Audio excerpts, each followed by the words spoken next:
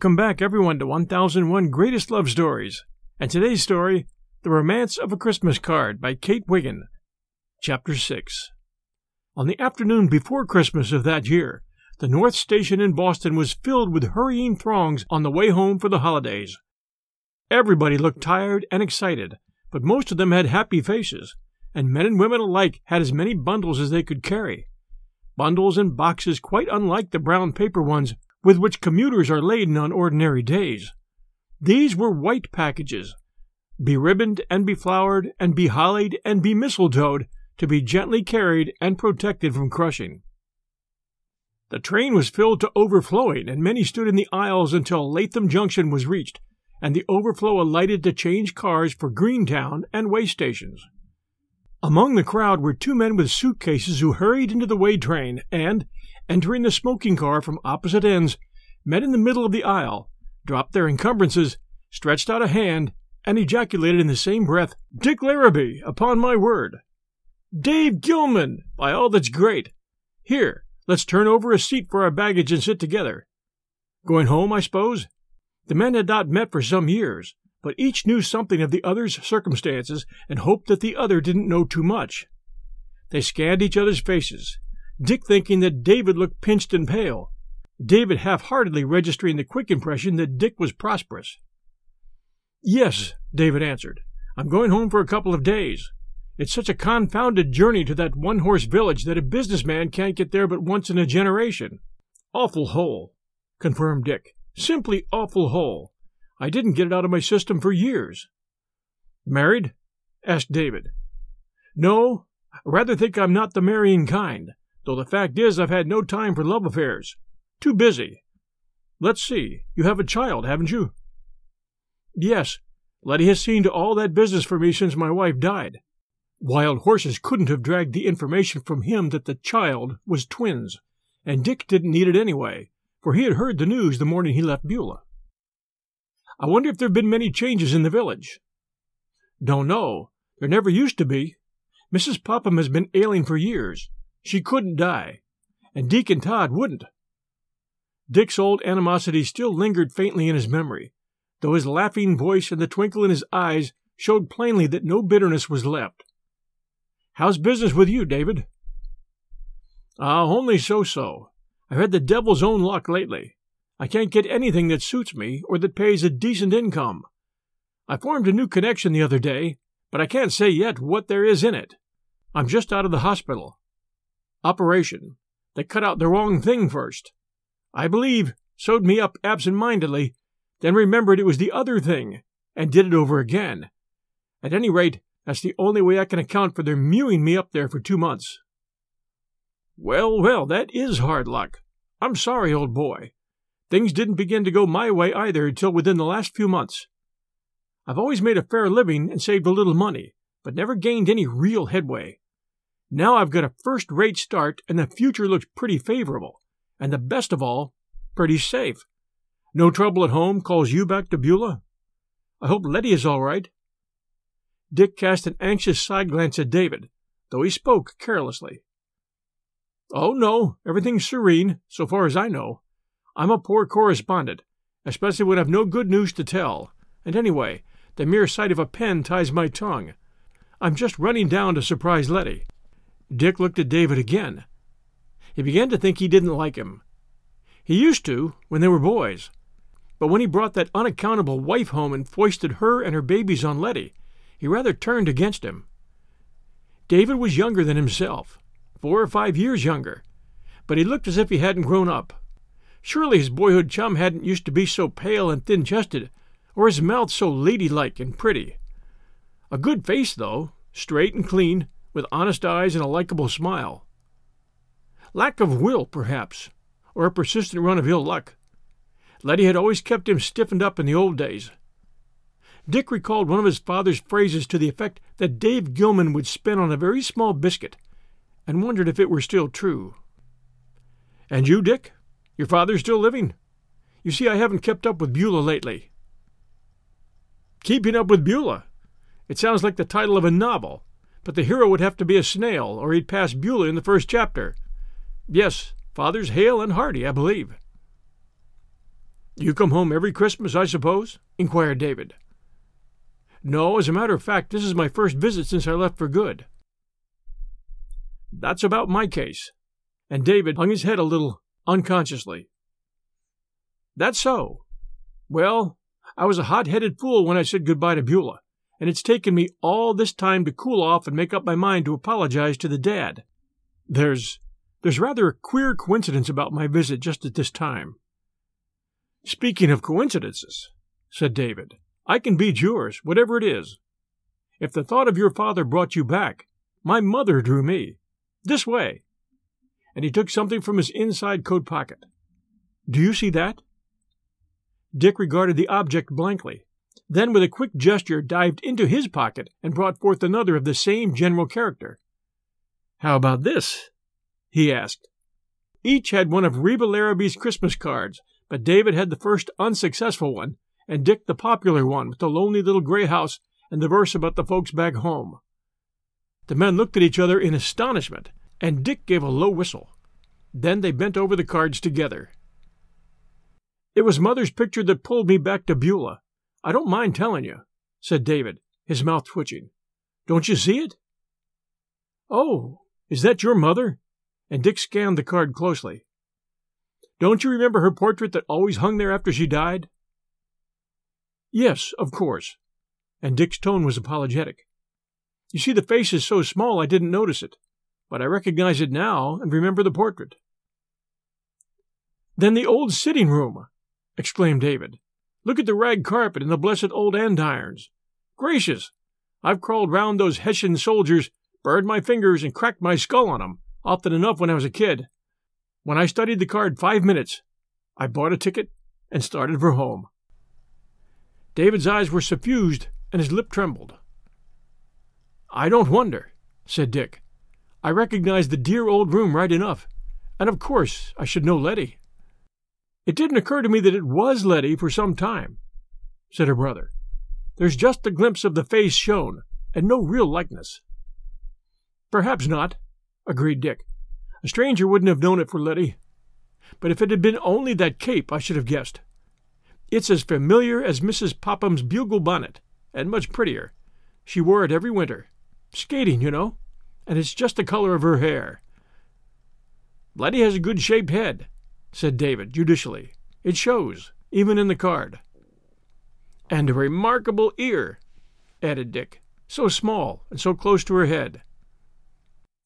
"I never noticed people's ears," confessed David. "Don't you? I do. And eyelashes, too. Mother's got Letty's eyelashes down fine. She's changed, Dave, Letty has. That hurts me. She was always so gay and chirpy. In this picture she has a sad, far-away, listening look, but Mother may have put that in just to make it interesting. Or perhaps I've had something to do with the change of expression," thought David. "What attracted me first," he added, "was your mother's verses. She always had a knack of being pious without cramming piety down your throat. I liked that open door. It meant welcome, no matter how little you deserved it." "Where'd you get your card, Dave?" asked Dick. "It's prettier than mine." "A nurse brought it to me in the hospital just because she took a fancy to it. She didn't know it would mean anything to me. But it did. A relapse." And David laughed shamefacedly. "I guess she'll confine herself to beef tea after this." "Where'd you get yours?" "I picked it up on a dentist's mantelpiece when I was waiting for an appointment. I was traveling round the room, hands in my pockets, when suddenly I saw this card standing up against an hourglass. The color caught me. I took it to the window, and at first I was puzzled. It certainly was Letty's house. The door's open, you see, and there's somebody in the window. I knew it was Letty, but how could any card publisher have found the way to Beulah? Then I discovered Mother's initials snarled up in the holly, and remembered that she was always painting and illuminating." "Queer job, life is," said David, putting his card back in his pocket and wishing there were a little more time, or that he had a little more courage, so that he might confide in Dick Larrabee. He felt a desire to tell him some of the wretchedness he had lived through. It would be a comfort just to hint that his unhappiness had made him a coward, so that the very responsibilities that serve as a spur to some men had left him until now cold, unstirred, unvitalized. You're right, Dick answered. Life is a queer job, and it doesn't do to shirk it. And just as queer as anything in life is the way that Mother's Christmas cards brought us back to Beulah. They acted as a sort of magic, didn't they? Jiminy! I believe the next station is Beulah. I hope the depot team will be hitched up. Yes, here we are, 7 o'clock, and the train only 35 minutes late. It always made a point of that on holidays. Never mind. And Dick's tone was as gay as David's was sober. The bean pot will have gone back to the cellarway and the doughnuts to the crock, but the folks back home will get 'em out for us, and mince pie too, and a cut of sage cheese. There won't be any folks back home. We're so late, I'm thinking. There's always a Christmas Eve festival at the church, you know. They never change in Beulah. Then, by George, they can have me for Santa Claus, said Dick as they stepped out on the platform. Why, it doesn't seem cold at all. Yet look at the ice on the river. What skating! And what a moon! My blood's up, and if I find the parsonage closed, I'll follow on to the church and make my peace with the members. There's a kind of a spell on me. For the first time in years, I feel as though I could shake hands with Deacon Todd. Well, Merry Christmas to you, Dick. I'm going to walk. Good gracious! Have you come to spend the winter? Various bags and parcels were being flung out on the platform with that indifference and irresponsibility that bespeak the touch of the seasoned baggage handler. You didn't suppose I was coming back to Beulah empty-handed on Christmas Eve, did you? If I'm in time for the tree, I'm going to give those blue-nosed, frost-bitten little youngsters something to remember. Jump in, Dave, and ride as far as the turn of the road. In a few minutes, the tottering old signboard that marked the way to Beulah Center hove in sight, and David jumped from the sleigh to take his homeward path. Merry Christmas again, Dick, he waved. Same to you, Dave. I'll come myself to say it to Letty the first minute I see smoke coming from your chimney tomorrow morning. Tell her you met me, will you? And that my visit is partly for her, only that Father had to have his turn first. She'll know why. Tell her Mother's card had Christmas magic in it. Tell her the rest yourself, will you, Dick? And Dave broke into a run down the hill that led to Letty. I will, indeed, breathed Dick into his muffler. We'll return with Chapter 7 right after these sponsor messages. And now, Chapter 7 of The Romance of a Christmas Card by Kate Wiggin. Repeating history, Letty was again at her open window. She had been half ashamed to reproduce the card, as it were, but something impelled her. She was safe from scrutiny, too, for everybody had gone to the tree. The Pophams, Mr. Davis, Clarissa Perry, everybody for a quarter of a mile up and down the street, and by now the company would be gathered and the tree lighted. She could keep watch alone, the only sound being that of the children's soft breathing in the next room. Letty had longed to go to the festival herself, but old Clarissa Perry, who cared for the twins now and then in Letty's few absences, had a niece who was going to speak a piece, and she yearned to be present and share in the glory. So Letty was kept at home as she had been numberless other times during the 3 years of her vicarious motherhood. The night was mild again, as in the year before. The snow lay like white powder on the hard earth. The moon was full, and the street was a length of dazzling silence. The lighted candle was in the parlor window, shining toward the meeting house. The fire burned brightly on the hearth. The front door was ajar. Letty wrapped her old cape round her shoulders, drew her hood over her head, and seating herself at the window, repeated under her breath, My door is on the latch tonight. The hearth fire is aglow. I seem to hear swift passing feet. The Christ-child in the snow. My heart is open wide tonight, for stranger kith or kin. I would not bar a single door, where love might enter in. And then a footstep, drawing ever nearer, sounded crunch, crunch, in the snow. Letty pushed her chair back into the shadow.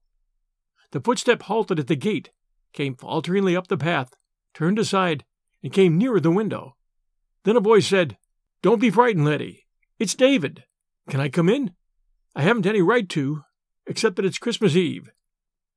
That, indeed, was the magic, the all-comprehending phrase that swept the past out of the mind with one swift stroke. The acknowledgement of unworthiness, the childlike claim on the forgiving love that should be in every heart on such a night as this. Resentment melted away like mist before the sun. Her deep grievance, where had it gone? How could she speak anything but welcome? For what was the window open, the fire lighted, the door ajar, the guiding candle flame, but that love and that David might enter in? There were few words at first, nothing but close-locked hands and wet cheeks pressed together. Then Letty sent David into the children's room by himself. If the twins were bewitching when awake, they were nothing short of angelic when asleep. David came out a little later, his eyes reddened with tears, his hair rumpled, his face flushed. He seemed like a man awed by an entirely new experience. He couldn't speak. He could only stammer brokenly. "As God is my witness, Letty, there's been something wrong with me up to this moment. I never thought of them as my children before, and I can't believe that such as they can belong to me. They were never wanted, and I've never had any interest in them. I owe them to you, Letty. You've made them what they are." "You and no one else." Then Letty responded, "If there hadn't been something there to build on, my love and care wouldn't have counted for much. They're just like dear mother's people for good looks and brains and pretty manners. They're pure Shirley all the way through, the twinnies are." "It's lucky for me that they are," said David, humbly. "You see, Letty, I married Ava to keep my promise. If I was old enough to make it, I was old enough to keep it. So I thought. She never loved me, and when she found out that I didn't love her any longer, she turns against me. Our life together was awful from beginning to end, but she's in her grave, and nobody'll ever hear my side, now that she can't tell hers. When I looked at those two babies the day I left you, I thought of them only as retribution, and the vision of them, ugly, wrinkled, writhing little creatures, has been in my mind ever since." Letty responded, "They were compensation, not retribution, David. I ought to have told you how clever and beautiful they were, but you never asked, and my pride was up in arms. A man should stand by his own flesh and blood, even if it isn't attractive. That's what I believe." I know, but I've had no feeling for 3 years. I've been like a frozen man, just drifting, trying to make both ends meet, my heart dead and my body full of pain. I'm just out of the hospital. 2 months. 2 months in all." "David, why didn't you let me know or send for me?" "Oh, it was way out in Missouri. I was taken ill very suddenly at the hotel in St. Joseph, and they moved me at once. There were 2 operations, first and last, and I didn't know enough to feel myself most of the time." Poor Buddy. Did you have good care?" "The best. I had more than care. Ruth Bentley, the nurse that brought me back to life, made me see what a useless creature I was." Some woman's instinct stirred in Letty at a new note in her brother's voice and a new look in his face. She braced herself for his next words, sure that they would open a fresh chapter. The door and the window were closed now, the shades pulled down, the fire low. The hour was ripe for confidences. "You see, Letty," and David cleared his throat nervously and looked at the coals gleaming behind the Hessian soldiers. "It's a time for thorough housekeeping, body, mind, and soul. A long illness is, and Miss Bentley knew well enough that all was wrong with me. I mentioned my unhappy marriage and told her all about you, but I said nothing about the children." "Why should you?" asked Letty, although her mind had leaped to the reason already. "Well, I was a poor patient in one of the cheapest rooms, broken in health, without any present means of support. I wanted to stand well with her. She had been so good to me, and I thought if she knew about the twins, she wouldn't believe I could ever make a living for 3. "Still less for 4, put in Letty, with an irrepressible note of teasing in her tone. She had broken the ice. Like a torrent set free, David dashed into the story of the last 2 months and Ruth Bentley's wonderful influence. How she had recreated him within as well as without. How she was the best and noblest of women, willing to take a pauper by the hand and brace him up for a new battle with life. "Strength appeals to me," confessed David. "Perhaps it's because I'm weak, for I'm afraid I am. Be careful, Davy. Ava was strong." David shuddered. He remembered a strength that lashed and buffeted and struck and overpowered. "Ruth is different," he said. Out of the strong came forth sweetness used to be one of Parson Larrabee's texts. That's Ruth's kind of strength. Will you let me bring her here to see you, Letty? Say for New Year's? It's all so different from the last time I asked you. Then I knew I was bringing you nothing but sorrow and pain. But Ruth carries her welcome in her face. The prop inside of Letty wavered unsteadily for a moment, and then stood in its accustomed upright position. Why not? She asked. It's the right thing to do. But you must tell her about the children first. Oh, I did that long ago, after I found out that she cared. It was only at first that I didn't dare. I haven't told you, but she went out for her daily walk and brought me home a Christmas card, the prettiest one she could find, she said. I was propped up on pillows, as weak as a kitten. I looked at it, and when I saw that it was this room, the old fireplace, and Mother's picture, and the Hessian soldier andirons, when I realized there was a face at the window, and that the door was ajar, everything just swam before me, and I fainted dead away. I had a relapse, and when I was better again I told her everything. She's fond of children. It didn't make any difference, except for her to say that the more she had to do for me, the more she wanted to do it.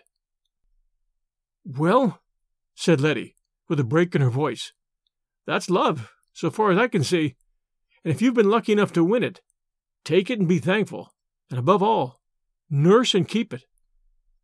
So one of Reba's cards, the one the publisher thought would never sell, found you and brought you back. How wonderful! We little thought of that, Reba and I.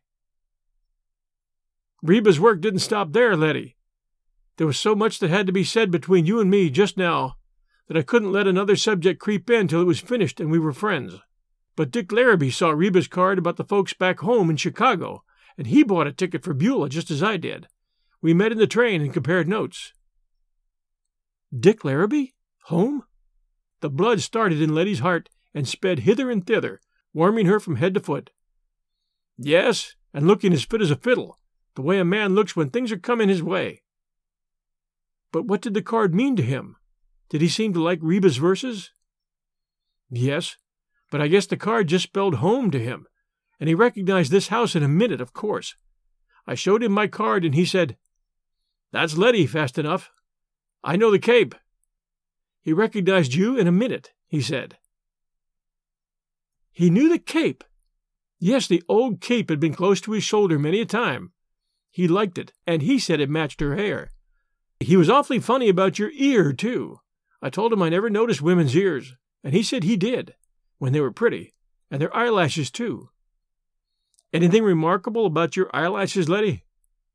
Nothing that I'm aware of, said Letty, laughingly, although she was fibbing, and she knew it. And he said he'd call and say Merry Christmas to you the first thing tomorrow, that he would have been here tonight, but you'd know his father had to come first. You don't mind being second to the parson, do you? No, Letty didn't mind. Her heart was unaccountably light and glad, like a girl's heart. It was the eve of Mary when all women are blessed because of one. The wise men brought gifts to the child. Letty had often brought hers timidly, devoutly, trustfully, and perhaps tonight they were coming back to her. And now Chapter 8, from The Romance of a Christmas Card, by Kate Wiggin. Put the things down on the front steps, said Dick to the driver as he neared the parsonage. If there's nobody at home, I'll go up to the church after I've got this stuff inside. Got a key? No, don't need one. I've picked all the locks with a penknife many a time. Besides, the key is sure to be under the doormat. Yes, here it is. Of all the unaccountable customs I ever knew, that's the most laughable. Works all right for you. Yes, and for all the other tramps. And Dick opened the door and lifted in his belongings. Good night, he called to the driver. I'll walk up to the church after I've found out whether Mother keeps the mince pie and cider applesauce in the same old place. A few minutes later, his hunger partially stayed. Dick Larrabee locked the parsonage door and took the well-trodden path across the church common. It was his father's feet, he knew, that had worn the shoveled path so smooth, his kind, faithful feet that had sped to and fro on errands of mercy, never faltering in all those years. It was nearly 8 o'clock. The sound of the melodeon, with children's voices, floated out from the white-painted meeting house, all ablaze with light, or as much ablaze as a kerosene chandelier and 6 side lamps could make it. The horse sheds were crowded with teams of various sorts, the horses well blanketed and standing comfortably in straw, and the last straggler was entering the right-hand door of the church as Dick neared the steps. Simultaneously, the left-hand door opened, and on the background of the light inside appeared the figure of Mrs. Todd, the wife of his ancient enemy, the senior deacon. Dick could see that a sort of dressing-room had been curtained off in the little entry, as it had often been in former times of tableaux and concerts and what-not. Valor, not discretion, was the better policy, and walking boldly up to the steps, Dick took off his fur cap and said, "Good evening, Mrs. Todd." "Good gracious me! Where under the canopy did you hail from, Dick Larrabee? Was your folks looking for you? They ain't breathed a word to none of us." "No, I'm a surprise, Mrs. Todd." "Well, I know you're giving me one. Will you wait a spell till the recitations is over? You'd scare the children so if you go in now, that they'd forget their pieces more than they generally do." "I can endure the loss of the pieces," said Dick, with a twinkle in his eye, at which Mrs. Todd laughed comprehendingly and said, "Isaac'll get a stool or a box or something. There ain't a vacant seat in the church. I wish we could say the same on Sundays. Isaac, Isaac, come out and see who's here," she called under her breath. "He won't be long. He's tending John Tribble in the dressing-room. He was the only one in the village that was willing to be Santa Claus, and he wasn't over-willing. Now he's at something for supper that disagrees with him awfully, and he's all doubled up with colic. We can't have the tree till the exercises is over, but that won't be till more than 15 minutes. So I sent Isaac home to make a mustard plaster. He's putting it on John now. John's dreadful solemn and unamusing when he's well, and I can't think how he'll act when he's all crumpled up with stomachache, and the mustard plaster drawing like a fire." Dick threw back his head and laughed. He had forgotten just how unexpected Beulah's point of view always was. Deacon Todd now came out cautiously. "I've got it on him, Mother, though he's terrible unresigned to it, and I've given him a stiff dose of Jamaica ginger. We can tell pretty soon whether he can take his part." "Here's Dick Larrabee come back, Isaac, just when we thought he'd given up Beulah for good," said Mrs. Todd. The deacon stood on the top step, his gaunt, grizzled face peering above the collar of his greatcoat. Not a man to eat his words very often. Deacon Isaac Todd. "Well, young man," he said, "you found your way home, have you? It's about time, if you want to see your father alive.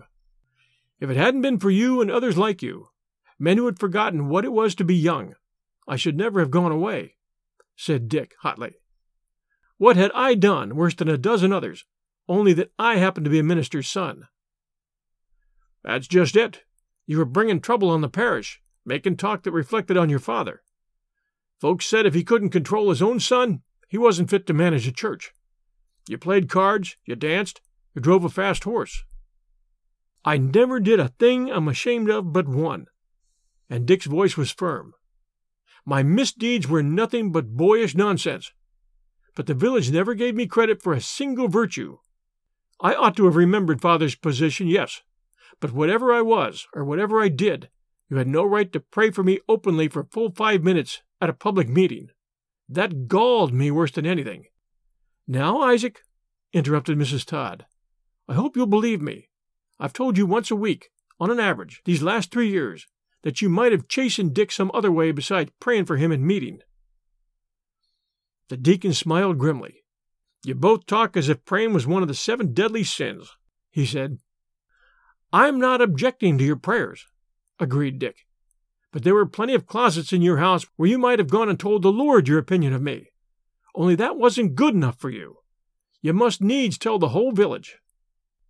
"There, Father, that's what I always said," agreed Mrs. Todd. "Well, I ain't one that can't yield when the majority's against me," said the deacon, "particularly when I'm treating John Tribble for the colic. If you stop acting so you threaten to split the church, Dick Larrabee, I'll stop praying for you. The Lord knows how I feel about it now, so I needn't keep on reminding him." Join us next week for the concluding chapters of The Romance of a Christmas Card by Kate Wiggin. Thanks for joining us today. If you enjoy our story, please do take a moment and send us a review.